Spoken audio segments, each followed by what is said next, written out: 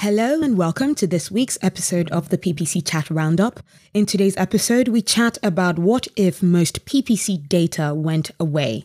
And I know what you're thinking, but Anu, we talked about data privacy last week. Why are you talking about, data again and data going away? Well, last week we talked about it affecting us, whether it can coexist with the future of digital advertising, and just talking about from a point of view of not just as marketers, but as consumers as well.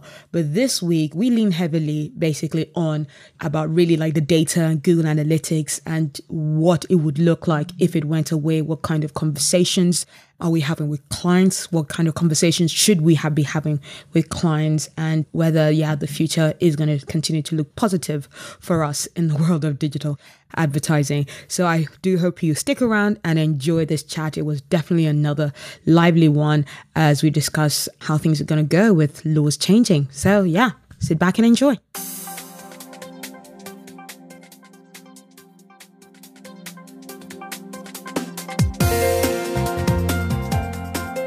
Hello and a warm welcome to this episode of the PPC Chat Roundup, a podcast where I round up the Twitter discussion that happens on Tuesdays at 5 p.m. GMT. I'm your host, Anu, and I'm recording here from my studio here in London, UK. And I use this platform to share not just expert, but also my ideas and considered best practices about paid media and the direction the digital industry is going in. So if you want to keep up to date with my tips and tricks in the industry and get the latest on the podcast that has been called your go-to if you don't make it to the PPC Chat live discussions, and even if you do, then like, follow, share, and retweet on That's Right Twitter with my handle, The Marketing Anu, or join us on our LinkedIn group, which is the PPC Chat Roundup Podcast. Or if you're on Instagram, why don't you check us out at PPCChat_Roundup. So this week we have Julie Bacchini again, masterfully leading us on a very exciting topic, a very timely topic these days, on the topic of, as we mentioned earlier, what if most PPC data were to go away, because it is looking, with all the rules and new rules and legislations coming in from Germany and the US and all over, that could very much happen. But before we get into the really meat of this discussion, Julie starts us off with a lovely PSA, which I like to also read out, saying, before we get into questions, this chat is intended for PPC professionals of all levels. So if you have something you want to share, please do. We are a friendly and supportive community.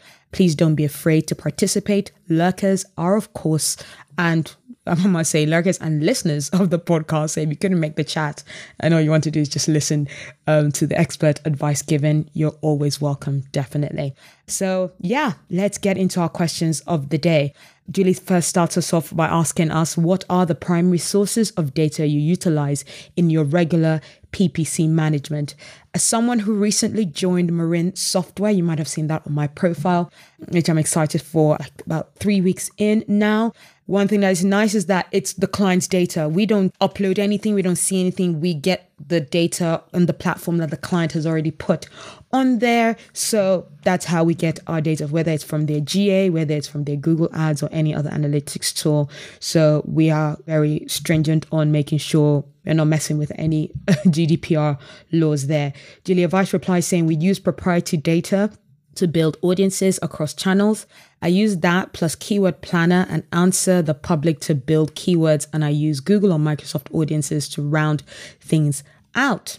And we've got Julie herself answering, saying, like most PPCers, I rely on data directly from the ad platforms and Google Analytics, data directly from clients themselves too. Sam replies saying, we collect plus use in different ways a ton. Engine data, that is MS-CLID, so that's Microsoft Tracking Tag. FB-CLID, which is Facebook's, and G-CLID, which is Google's. User data, CDPs are fun, not sure what CDP stands for, and as much tool data as we're allowed to get. And then we have Dan Patterson replying to question 1, saying, mostly data from the platforms, put it in spreadsheets to analyze or massage as needed. And then Julie quickly takes us on to question 2, asking how heavily do you rely on analytics data from Google Analytics or a similar type of on-site behavior tracking program? But first, Chris Ridley replies to question 1 as well, saying mostly Google data. When clients can, I also feed in first-party data such as value per conversion, GDPR compliant customer lists, and any market research they have. Some are uploaded to Google, others are used to influence strategy and targeting. Dan Patterson replies to question 2, saying analytics is what we use for all high-level KPI reporting, overall trends analysis, etc. Useful tool across a lot of different teams. Alison also replies to question 1, saying Google Analytics and Google Ads. I'm also starting to use heat mapping data to help with conversion optimization. And then we have Julia Weiss replying to question 2, saying somewhat. Privacy rules up here are very strict. So for retail, I use it a lot for transactions, from shopping. For restaurants, almost none. It's all foot traffic. For public sector, that's not allowed. And she continues saying, if anyone's looking for an example of the mess the US is about to be in, look at privacy rules by province up here and then build a strategy. Mess in all caps, she puts. Sam then replies to question 2, saying it depends, one of our favorite phrases, saying GA is fine for some use cases, but if you're trying to link your data together in a meaningful way, GA is rarely sufficient. It can be part of the solution, but rarely the entire solution. Julie then replies to question 2, saying I rely very heavily on analytics site behavior data. For me, when available, it gives a fuller picture of user behavior beyond just converted or did not convert. Anders replies to question 1, saying Google Trends data is the best for seasonality, for ambiguous terms, for emerging trends. Cami Karras also replies to question 1, saying mostly Google Ads and GA. I use other tools to add analysis to the raw data and when I'm evaluating competitors and prospective new clients. Sean Elliott replies to question 1 as well. A few people did join in late, Cami Karras and Chris Ridley included. But yeah, Sean replies to question 1 as well, saying Google Analytics, Google Ads, CRM data, CallRail, as much as we can get legally, of course. Anders replies to question 2, saying integrating conversion tags tends to work better for me than relying on Google Analytics. Also, working with smart campaigns, don't get me going, has taught me that Google has a number of additional signals they can use, but they do not tell us about. Alison replies to question 2, saying not super heavily. We also use HubSpot, but that can only track source if users accept cookies, so there is a gap there. Cami Karras replies to question 2, saying rely on GA pretty heavily, particularly to validate outside ad data as well as a bunch of SEO KPIs.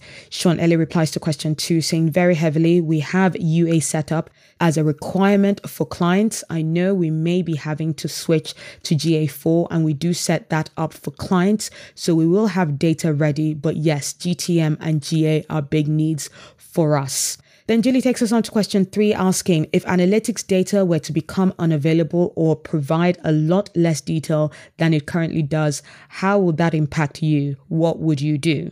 But before we get into that, I also joined a bit late, but I did have some answers for this, saying for question 2, definitely depends on the client, but part of the process is through rigorous data integration processes with the Marin platform, the company that I'm working for now. Anders also replies to question 2, saying, other than that, I am on data detox, hate to be dependent on that stuff. It was detox Jan for me. Condev replies to question 2, saying, using Adobe Analytics, Google Analytics and Salesforce together so that we can have a better picture of data. We'll use Salesforce as well. It'd be good to see how the data integration works. We had Julie replying to Anders, where Anders had said integration, conversion tags tends to work better for me than relying on Google Analytics. Julie replies, it's funny how it has swung back and forth between using the GAds tags to make your conversion goals in Google Analytics back to use the Google Ads tags. Anders replies, yeah, I think we are moving into the age of virtual conversions where GA will invent the data it didn't register. I would rather not base my optimization on that data, hence the ads conversion tags. We then have Dwayne Brown replying to question 1, saying outside the ads platforms themselves, Google Analytics, Shopify, clients' internal platforms or dashboards, Triple Whale, Motion, more polls, Facebook creative data. We then have Sam replying to question 2, or I think his second part of question 2, where, he had started with, it depends. Answer, GA is fine for some use cases, but if you're trying to link your data together in a meaningful way, GA is rarely sufficient. It can be part of the solution, but rarely the entire solution. He continues, note, I'm a huge fan of UA GA4, and I think it's a fantastically helpful tool, but customers are more than website or app visits and on-site or in-app conversions, so you need more data. You really need more data if you're using that data to make business decisions. And then we have Chris Ridley replying to question 2 saying, I use GA for remarketing lists, insights into user journey, bounce rates and on-site search usage. Great source of keyword research. I use Hotjar for user behavior and UX. I also use GA to double check conversion tracking. Dan Patterson replies, it would be a complete cultural shift. It's a tough conversation internally to explain, going from lots of good data to only directional, implicational data. Dwayne Brown replies to question 2 saying, Google Analytics weekly and sometimes daily for other ad accounts comes down to what I'm going in there to look up, find, or just poke around about. Julia Weiss replies to question 3 saying, from a planning standpoint, we'd carry on. The real impact for me would be with retail partners, so we'd need to find a way to post back sales data.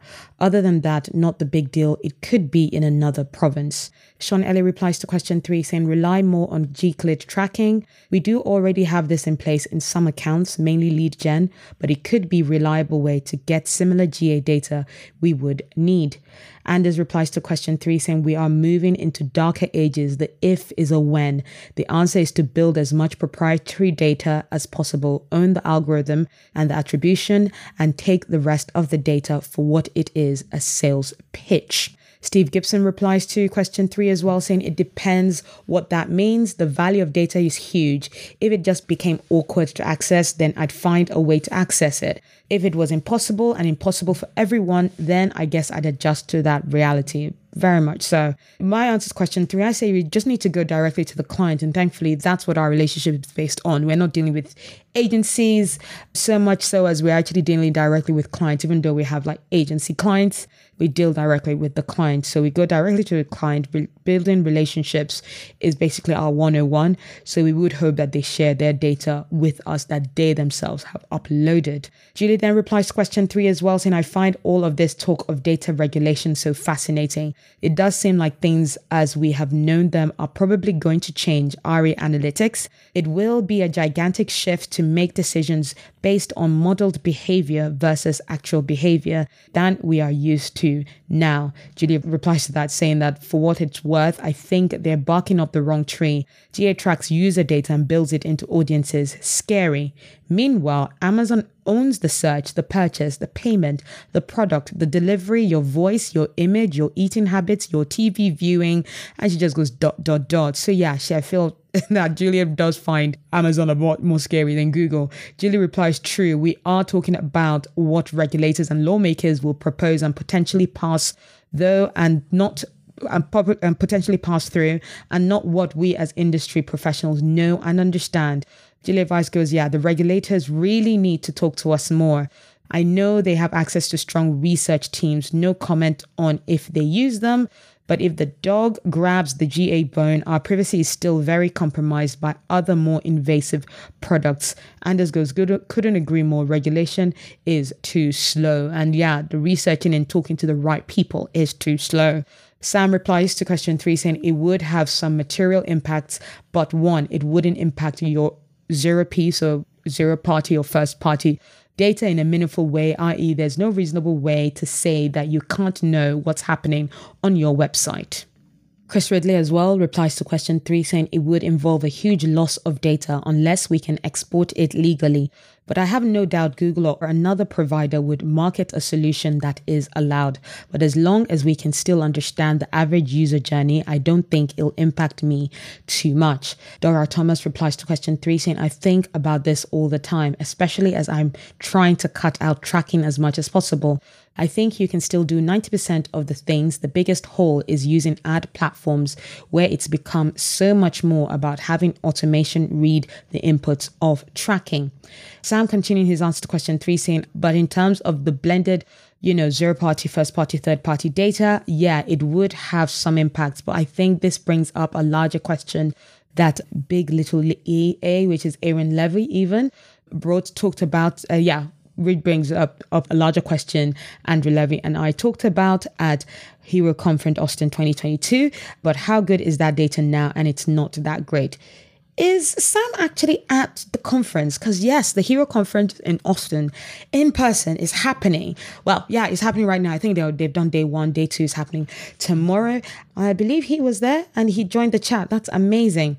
And we've also got Cami Karras replying to question 3 saying, I'd add a lot more controls on ads, use way fewer smart options, add more tracking tricks, sort of like back in the beginning of dark ages before GA. Server logs still provide bunch of info. Julie replies to Sam's answer to question 3, where he talked about it would have some material impacts, but first, it wouldn't impact your first party data in a meaningful way. And Julie replies, I am also very interested in what will happen with regulation regarding first party data. It seems to be in the crosshairs too. Not that you can't use it internally, but uploading it to a platform, I could see that getting mixed or regulated a lot more. Ooh, that would be tough. Sam replies, you can't commingle zero party, first party, third party in some of the half-baked press release bills put forth by performative clowns with the cumulative IQ less than the average teenager's bank account balance. Julie replies, anything could happen. Protecting privacy polls very well. There is actually bipartisan support for this type of legislation, so who knows where we end up. Sam replies, there's a bipartisan support for artificially reframed debates around charged concepts like surveillance advertising that people don't understand. There's also broad support for ads that are relevant, as well as a free internet, free services. And we've got Dan Patterson replying here as well, saying, based on the clips I've seen of lawmakers interviewing Facebook and Google, I don't have hope that they can get it right. Sam goes, yeah, they won't get it right. This is certainty. The question to ask is, how wrong will they get it?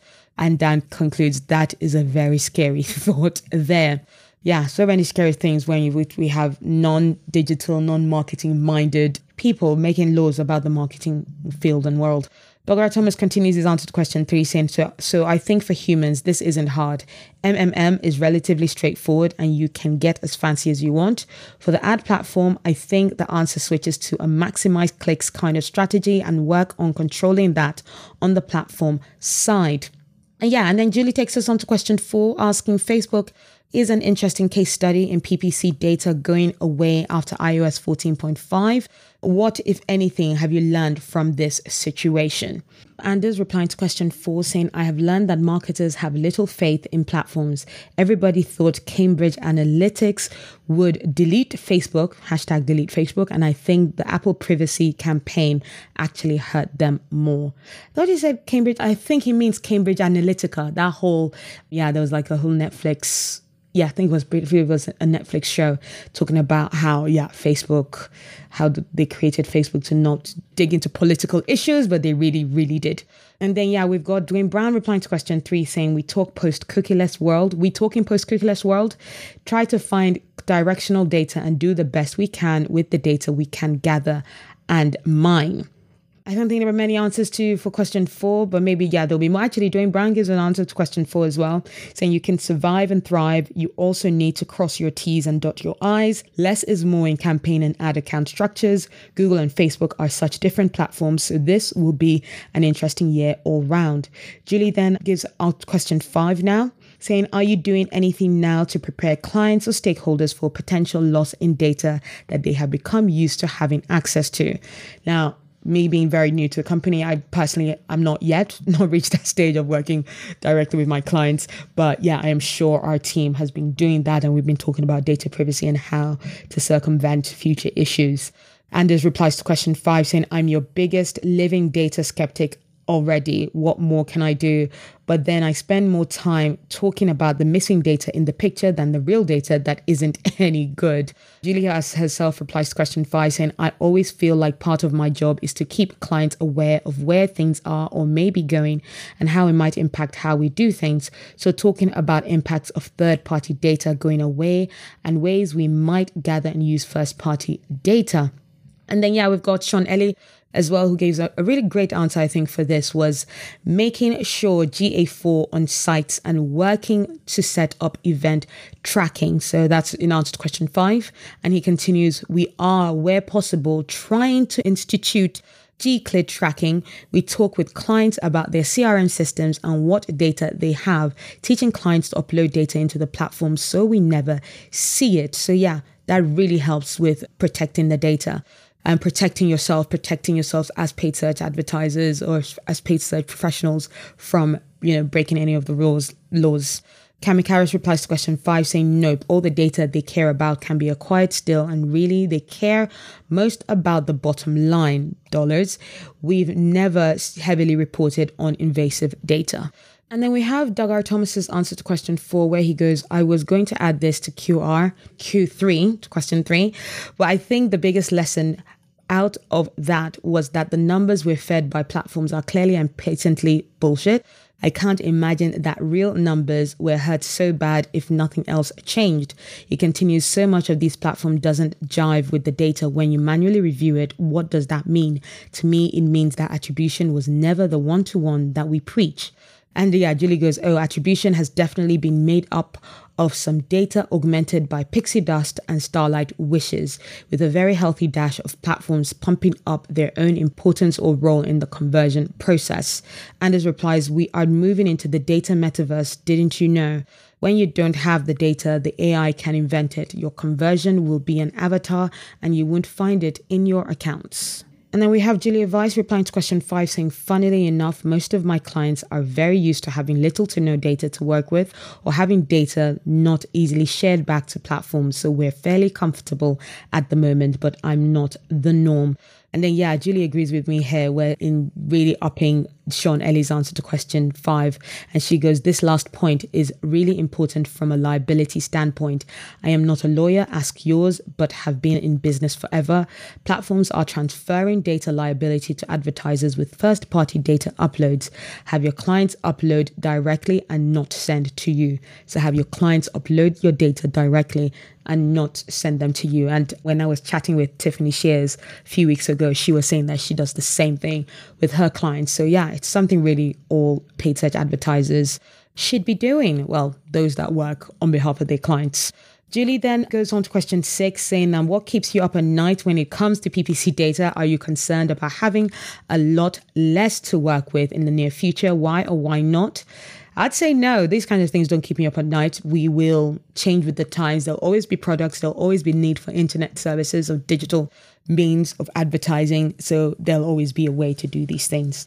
Dan Patterson replies to question 6 going, I'm definitely concerned about it, but it seems to be the ongoing trend in digital marketing.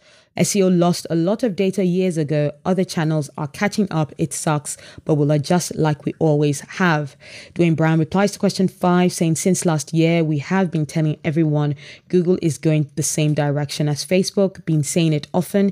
You can never repeat something too important too much. Dwayne then replies to question 6 as well, saying that doesn't keep me up at night in terms of PPC data as much as it should, maybe. Running a business keeps me up at night more. Anders then replies to question 6 saying, I always found that getting reliable and sufficient PPC data is an ongoing struggle. I like the idea of an AI being able to piece partial data sources together, but I dislike the idea that the data provider should control it. I will be happy in a cookieless future. We then have Julie herself replying to question 6 saying, boneheaded regulation is my biggest concern at the moment, and all of the intended and unintended consequences we will have to deal with from it. But as with everything, I shall adapt to whatever the landscape is or becomes and help clients understand it all. And then we have Julia Weiss herself replying to question 6 as well, saying TikTok and Amazon, they are giant gaps in the surveillance conversation. As well. I was going to say as well as Amazon, but she mentioned Amazon already. Dwayne Brown then continues his answer to question 6, saying clients survived and thrived during the last 2 years and a pandemic. Our team's instincts are good and we will survive the next evolution of Google. There is data out there if you go find it and read the tea leaves. Yeah, there's lots to be read to predict the future. Shonelli replies to question 6 as well, saying, I'm concerned that the people making these decisions don't even understand what they are deciding from a potential legislative perspective.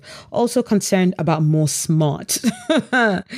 Yeah, and then we have the last question of the chat from Julie, question 7, saying, and she goes, let's end on a positive note. What are you most hopeful about when it comes to PPC data? My answer to this is this community. They're the ones that always keep me hopeful. If things that I'll miss, someone else will pick it up, and we are resilient. We've been doing this for over decades now. We can get through this, definitely, I feel.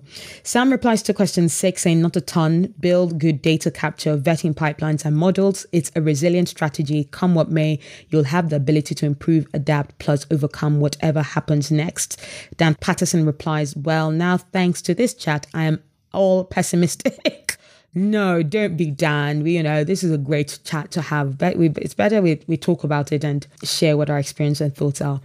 Julia Weiss replies saying, first party, the deeper the relationship between us, our clients and customers, the less reliant we are on all these fussy satellites.